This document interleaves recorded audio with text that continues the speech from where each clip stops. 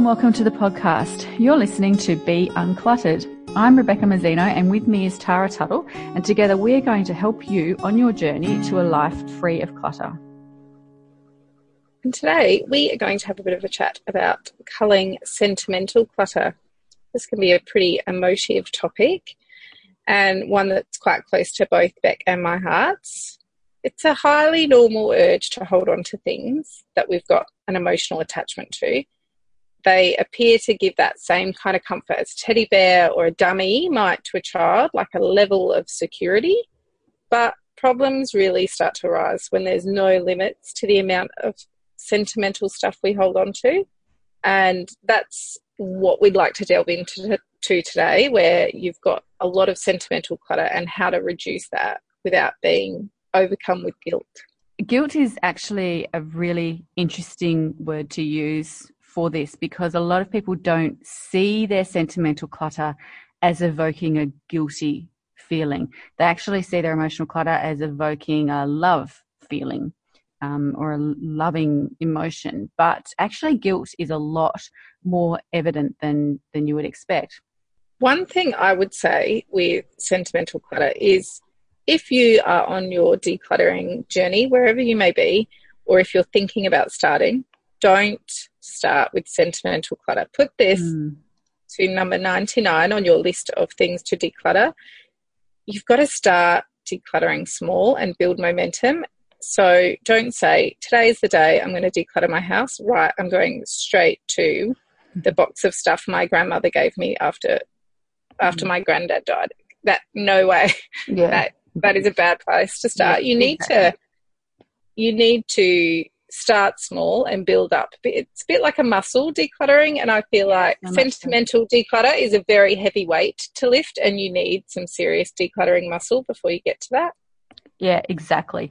You do need to work your way up to it, and also for a lot of sentimental clutter as well, you need to go through a grieving process.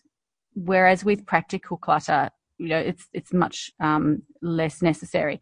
But for a lot of people, they do need to grieve both the loss of the items, but also sometimes if these items belonged to somebody that has passed, they actually grieve the loss of that person again. And so it's actually a dual grieving process. And so you're right, it packs quite a punch, and it's not something to be rushed into.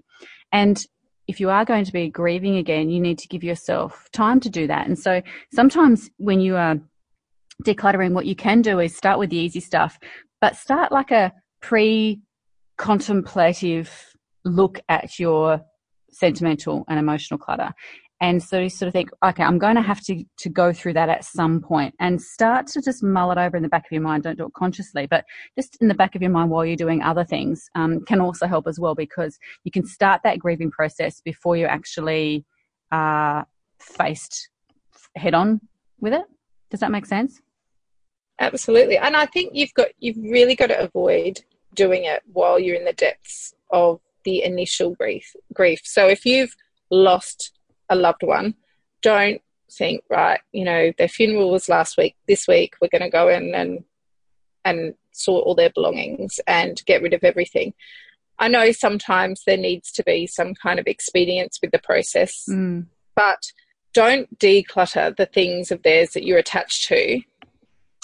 You can declutter the other stuff, but immediately because time does have a tendency to heal some of those emotions. So, and even things, I've had someone want to declutter their kids' rooms 2 weeks after they've moved off to move interstate to go to uni.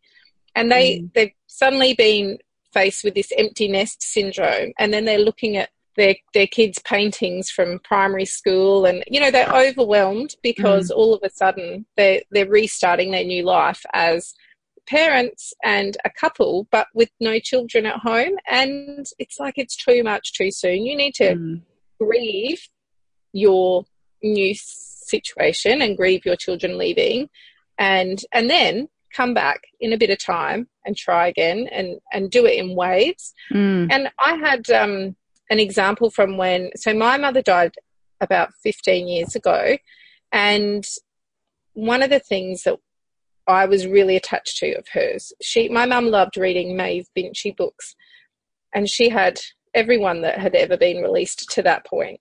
And I was like, I need them. I want them. That's a link. That's an attachment to my mum. So I have carted these Maeve Binchy books around the world with me. My husband is in the military and moves for work. So we had moved a lot of times interstate and overseas. And this big set of books, I'm talking possibly 30 books, came with me as my little anchor to my mum. And to start with, I was like, I will never get rid of these. This is my link to my mother. But as time went on, I read a couple of them. Maeve Binchy, great author, not really my kind of style. So I didn't keep reading them. So I was not keeping them to read them. I was keeping them to be connected to my mum. And I found that slowly going through it in waves, I could declutter them. And one thing I found is that one item, my mum, the first one she ever bought was called Tara Road, fancy that. And that I've kept that one item triggers the exact same level of security and attachment as the 30 books did. So it was, for me, it was about saving the best and donating the rest, because I didn't need to give that collection an entire shelf of my bookshelf. I only needed one. I only want that one trigger to mum and her love of reading and those books and what that evoked in her. And so I think then for me it was about setting a limit about how many items rather than keeping the whole lot. And you've hit the nail right on the head with what I say to my clients, is exactly that, is that when we're keeping something for a sentimental reason, we're keeping it because it meets an emotional need of some kind. And quite often we can have that emotional need met by a sample of the sentimental belongings we're keeping rather than all of them. And so, like the books, 17 of Grandma's vases. So, you might find that 3 of Grandma's vases provide exactly the same emotional need. So I call them the warm fuzzies. So you're keeping something for the warm fuzzies. So if you can still get your warm fuzzies from 2 vases, then you don't need the 17 in order to have those emotional needs met. So I do exactly the same thing with my clients is, how much is enough that you can still have your emotional needs met, but you're not drowning in stuff. And, like you, I have my, my dad also passed away the same year that your mum did. And he used to make wooden furniture. And so we had quite a bit of wooden furniture in our house that was made by Dad. And we renovated and we had 2 wardrobes in the house, one that he had made for my mum back in the 80s. And I had another one that he made when I was pregnant with my first child, Zoe. So that's 16 years ago. And we had those 2, and we couldn't, when we renovated, we put built-ins in and we just couldn't fit both of the wardrobes in. And we do have a pool house, which I could fit 1 wardrobe in, but there was definitely no room for 2. And so I had basically came to the conclusion that I couldn't keep it. And it was just so difficult to decide, to get rid of that. And I just counseled myself the same way I would with clients. And I said, you still have the one that he made for Zoe, when you were pregnant. And that one actually is a lot more personal. There's a lot more love in that one. And the other one, it was okay for me to let go of. And, when I sold it on Gumtree actually to a lady, and she came and collected it, and I just told her through my tears that my dad had made it and that she had to look after it and all of this. And she was just wonderful. And she said, "Oh, I'm going to, I love it. It's fantastic," And so, there was that grieving process, but I could still go and get my warm fuzzies from the other furniture that Dad had made that we have kept and that I won't part with. I've just kept a portion of the stuff that he's made rather than, all of it. I still have, at least 5 pieces that he's made. So I'm definitely getting all my warm fuzzies, but I do definitely understand how difficult it is to part with something. But when I think about it now, I get emotional when I talk about the process, but I don't get emotional when I talk about the actual wardrobe itself. It's fine. When I remember it, I don't get upset. And that's another thing as well, is sometimes we think that the grief of parting with something is going to last forever and that we're going to feel that bad forever.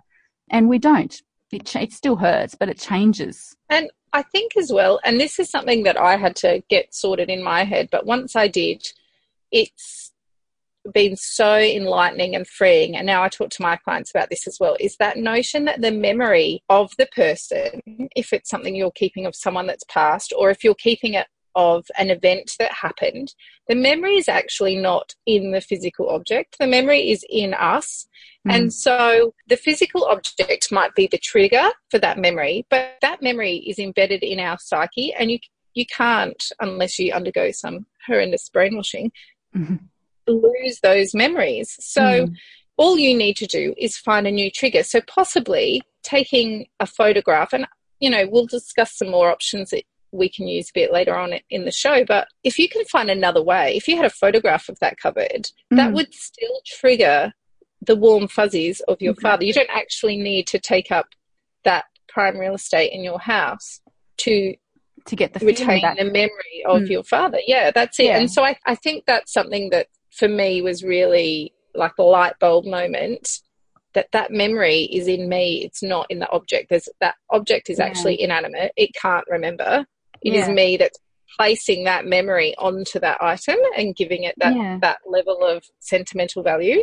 And there's so many different ways that we can find triggers that we don't even set up ourselves. You know, I can be reminded of Dad when I see someone on the street that looks like him, you know, and I don't even plan that. I don't store that, but it just happens. And, you know, you can get those feelings. There's a song that never, ever ceases to remind me of my uncle. And, you know, it doesn't matter, you know, anytime I can have nothing else and I will still remember him when I hear that song. And not only do I remember him, but I sort of remember a part of my childhood as well. There's this whole lot wrapped up in this one song. And another time I was with a client and I was helping her declutter her mother's handbags. And her mother had died about 10 years earlier, and she'd kept them in the cupboard, and she knew it was time to declutter. And she was making decisions on them and passing me the unwanted ones, and I was putting them in a box to go to charity. And I was opening each one up and getting, you know, taking out the tissues and making sure it was clean and everything. And I gasped, and I was like, and she looked at me, she said, "Oh, what? Is there something gross in one of the bags?" And I said, "No, it smells like my grandma." And I sort of put my face in this handbag, and, you know, she looked at me really weirdly and said, "You can have it if you like." And I said, No, it's fine. I'll just smell it for a bit and then I'll move on. But it was, you know, it was lovely. I've got another little box that I got something of Grandma's in that also smells like her perfume. And, you know, so I don't even need to keep that box because she can still pop up anywhere. You know, she can pop up at a client's house when I open up a handbag or something. There's my grandma. And it was just lovely. And so we do forget that we have lots of ways to remember people and things by, that we don't necessarily need to keep everything that reminds us of them. So if we're going to start looking at sentimental clutter, if we're at that point on our journey where that's the next box or the next cupboard to tackle, have you got any tips for us, Beck? Where do we start? Well, slow and steady and in small bursts, I think, is a good start, because or one item at a time if it's a big thing like the wardrobe or something like that. But if you try and go too hard, you'll experience decision fatigue, and decision fatigue actually makes us more risk adverse. So we tend to, once we start getting tired after making several decisions, we tend to keep more and more the tireder we get. So it's not going to be helpful. So if you do it in short little bursts when your energy is high, then you're less likely to make unhelpful keeping decisions. Another thing you can do is get independent help, like a professional like us. I had a client once who had lost her husband 5 years earlier, and he was very young when he died. It was quite traumatic, and it had taken her a long time. And she said to me at the end of it, the process, she said, "I'm so glad I got you to come and do this instead of my friends." She said, because we all just would have lost it, and we would have lasted half an hour and we wouldn't have been able to finish the project. And we'd only spent 2 hours together. It wasn't a really long time. But she said there's no way she would have lasted that time, because she needed somebody to ground her during it. And I think sometimes that getting someone professionally that is removed emotionally, that still cares, that has that one level of emotional removal that can then ground you. Yeah, I've had a situation with a client it was a granddaughter trying to decide what of her grandmothers to keep, and she'd come a long way along the path, and we'd worked out what was really important to her and what was just excess.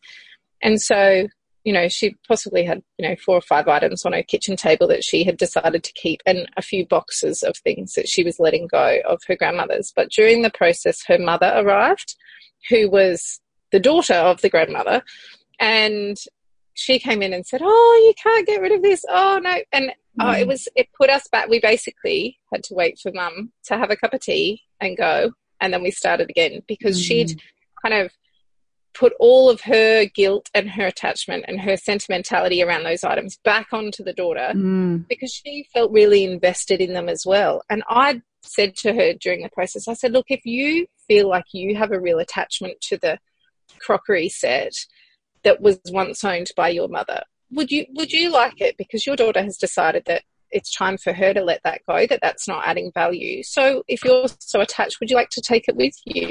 Because we would love to find a new home, a meaningful home." And she's like, "No, I don't want it. I just don't want her to get rid of it." And I was like, "Oh, okay, right, here, have a cup of tea and we'll start again in an hour." Yeah. And it was really hard, and I felt like it really set us back. And a lot of people that I've spoken to, when they do get us in, quite often they've already tried with a family member or a spouse, but if that person has in some level of investment as well, it can be really counterproductive. Yeah, it can. I hear that a lot from clients saying that their family members keep telling them that they have to declutter, but then telling them off for getting rid of stuff. And so these poor people are like, "Well, what do I do? You're saying I've got too much stuff, but then you're saying, oh no, you can't throw that out." And it can be very counterproductive. I mean, everyone means well, but sometimes they're just a bit too close. And I think then the next step along is that when you've figured out what it is that you're keeping, or the number of items that you're keeping, you've got to remember to revisit them, because your relationship with them changes over time. Yeah, like you with the books, yeah. That's it. And things that I was really attached to in the first 5 years no longer held that level of attachment to me later on, or they stopped being useful. And things like, I have my great-grandmother's, it's a little single-use teapot. It holds 1 cup of tea, and I use that every morning for my first cup of the day. And at the moment, I use it. I love it. But heaven forbid I stop drinking tea. I can't see that happening. But if it did, in 10 years' time, if I decided I'm coffee or nothing, then I would look at that item and say, well, it doesn't add value anymore.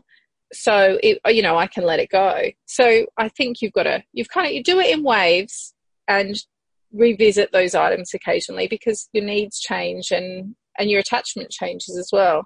Yeah, it's a bit like peeling an onion. You just do it. Yeah, that's right. Bit by bit. I've got a couple of questions that I regularly ask clients as well about sentimental clutter. One of them is, why is it significant? So find the memory or the emotion that it evokes, and then go through that process of, can we find that memory elsewhere, or can we help you trigger that memory without keeping the item? And then I always ask them, will you use it or display it, or will it be in a box? Because a lot of people hold on to things that they are attached to, but then they don't celebrate those items. So unlike my little teapot that I use every day, they keep things of someone's, but they're in the box, buried at the back of the wardrobe, never to be seen. And I feel like you're not really honouring that memory of the event or the person or whatever when these things are buried. Do you agree with that?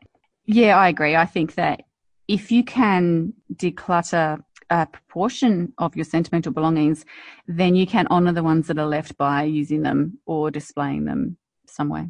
And I think when I talk about memories with people, it's amazing and kind of surprising how often the memory is not even their memory.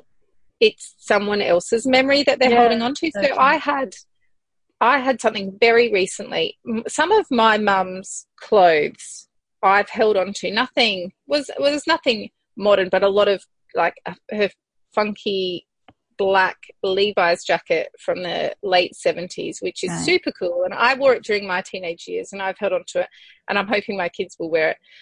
If they don't, maybe I'll have to put it on my dog or something, because I'd really love to see it in use again. It's so cool. But so there was a couple of really cool items that my mum had owned that I wanted to hold on to. And one of them was this cream and charcoal striped velvet skirt suit. Sounds horrendous. Kind of, it almost looks like it could be curtains, made out of curtains, but it's so cool. And I remember holding on to that because my mum said my mum was a nurse, and her first ever paycheck, she went out, she'd been looking in the window of this store and seeing this striped suit, and she was like, oh, if only I had the money to buy that. So the day she got her first paycheck from her first week of nursing, she walked in and spent her entire paycheck on that suit. Oh. And that was it. And then she lived on bread and water for the next week until she got paid again. But she had this suit. So my mum had told me the story about this. And then so after she passed and we'd gone through some clothes, and I decided to keep this suit, I was holding on to this. I never saw my mum wear it. I think I'd seen her pull it out once or twice and tell the story and pack it back away. But so the memory that it was triggering in me wasn't even the memory of it being bought. It was my mum's memory. My mum held on to it because it triggered a memory for her.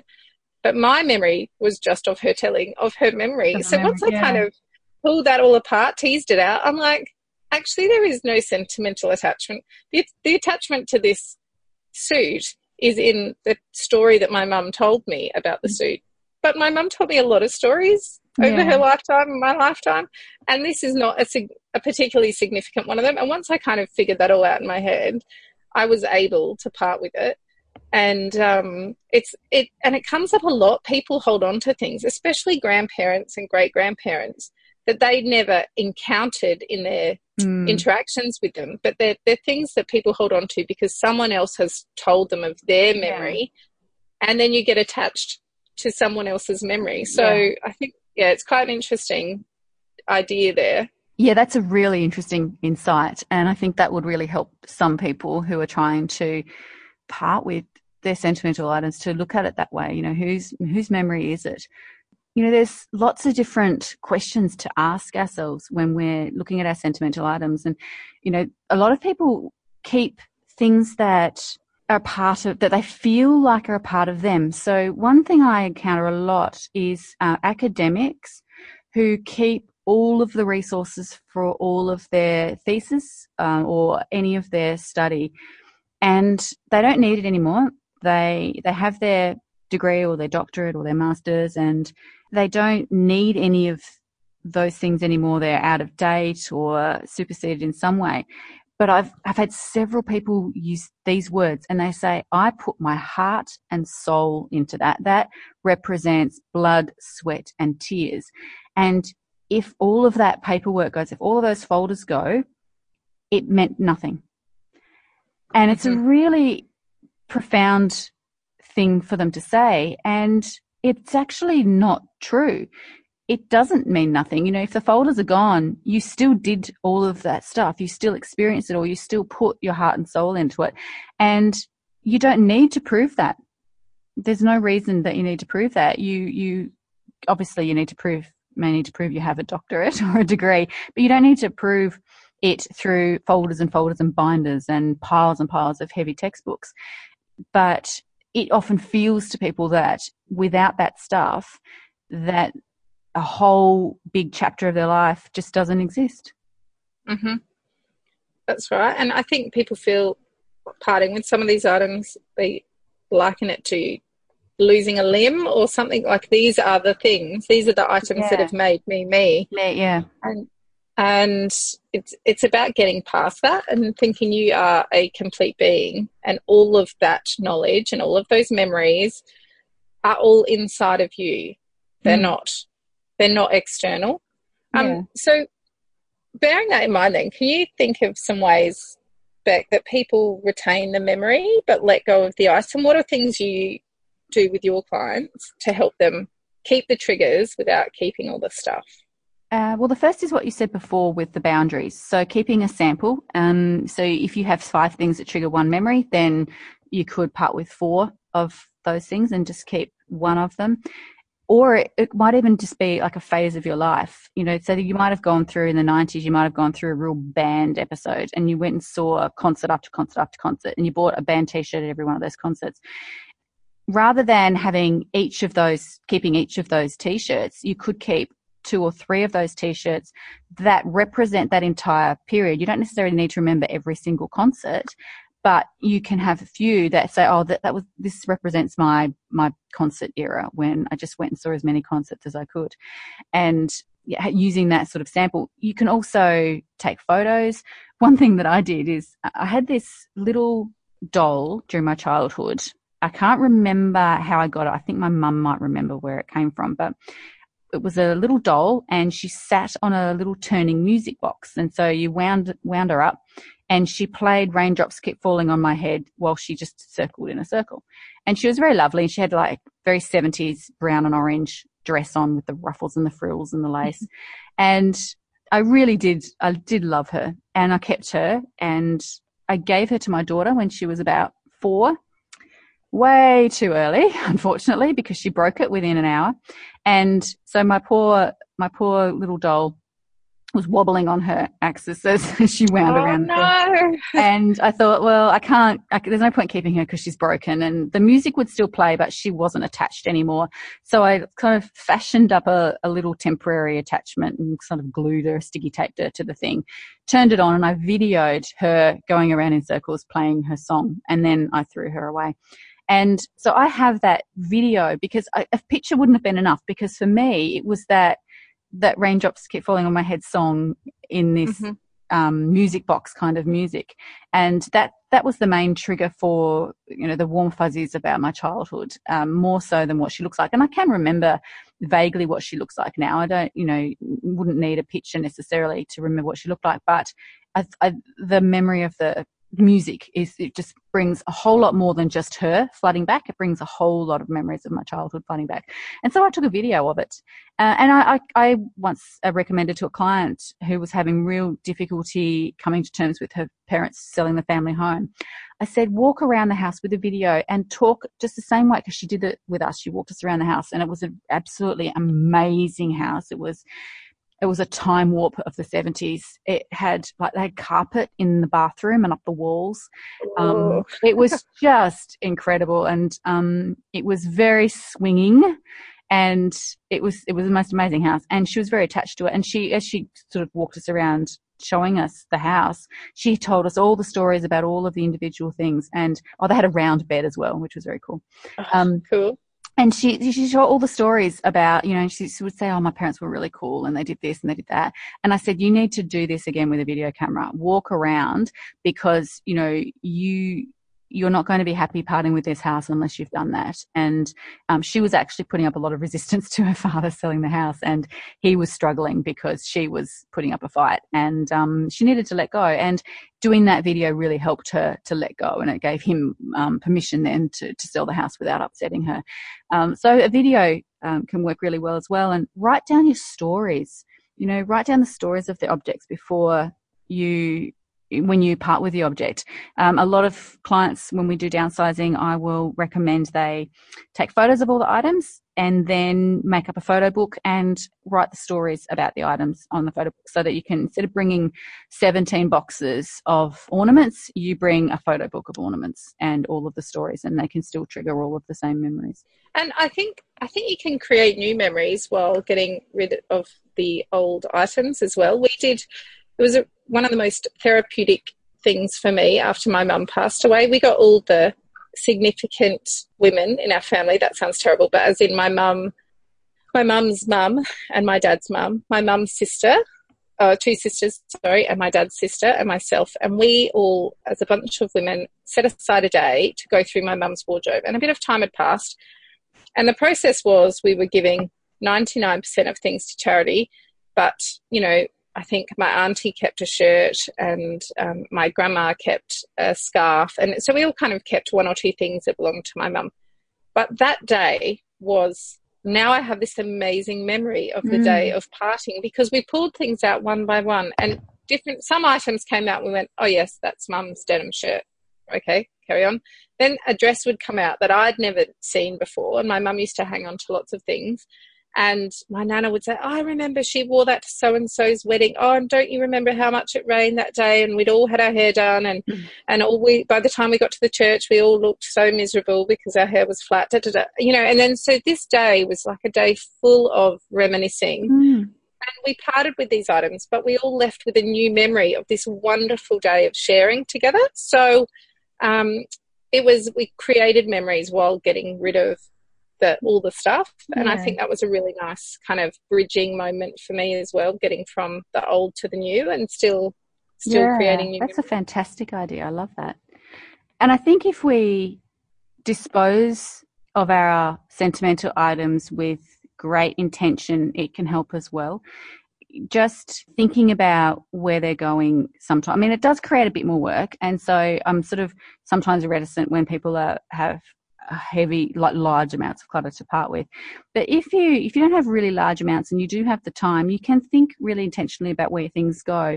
Grandma's unfinished tapestry could go to a local tapestry club or to the Country Women's Association or somewhere where they will finish tapestries and then donate them for charity, or quilts and things like that. So wedding dresses, you can donate your wedding dress to Angel Gowns, where they make gowns for babies who didn't survive childbirth, and so there's lots of things that you can do to, like you said, they sort of create a new memory, but they give a bit of meaning to that process of letting go as well, and it can form part of the grieving process and really help put closure around the whole thing. Yeah, and I think that really helps with that feeling of guilt as well. If you know where it's going and you know it's going to be loved or used, then you don't have that guilt that you've just disposed of it without thinking about where it's going or without loving it, or without honouring the person that it reminds you of or that gave it to you. And we have to be careful that we don't overstate that, because sometimes we do put too much of an emphasis on what other people think. And like you were saying before, with family members who can influence, we can imagine that influenced ourselves. So when I was thinking of parting with Dad's wardrobe, I got permission from Mum, and she was totally okay with it, but I was terrified to even mention it to her for weeks, because I was afraid that she would think I was being heartless. And of course she didn't. She understood completely, and she was very understanding. But I had that, those weeks of sort of worrying about what other people are going to think. And sometimes when we do part with family heirlooms, that guilt is there because we do worry about what everybody else is going to think. And I think it's important to either ignore that as best you can, or actually be honest and talk to them, and you'll find that they're probably perfectly okay with it. And if they're not okay with it, then the responsibility for parting with the belonging can get placed on them instead, perhaps. Yeah, that's right. Okay. So hopefully today we've given you some tips and some insights into dealing with sentimental clutter, and perhaps if that's something that you're faced with at the moment, that perhaps it will be a little bit easier now. I hope that you can join us on our next episode, where we're going to be talking about raising uncluttered kids. Thanks for joining us. If you've enjoyed listening to this podcast, please subscribe or leave a review or rating. Please feel free to tell your friends about us if they too would like to be uncluttered. If you'd like to connect with us, you can find us at beuncluttered.com.au or via Facebook and Instagram, or on our personal pages at clearspace.net.au and basklifecoaching.com.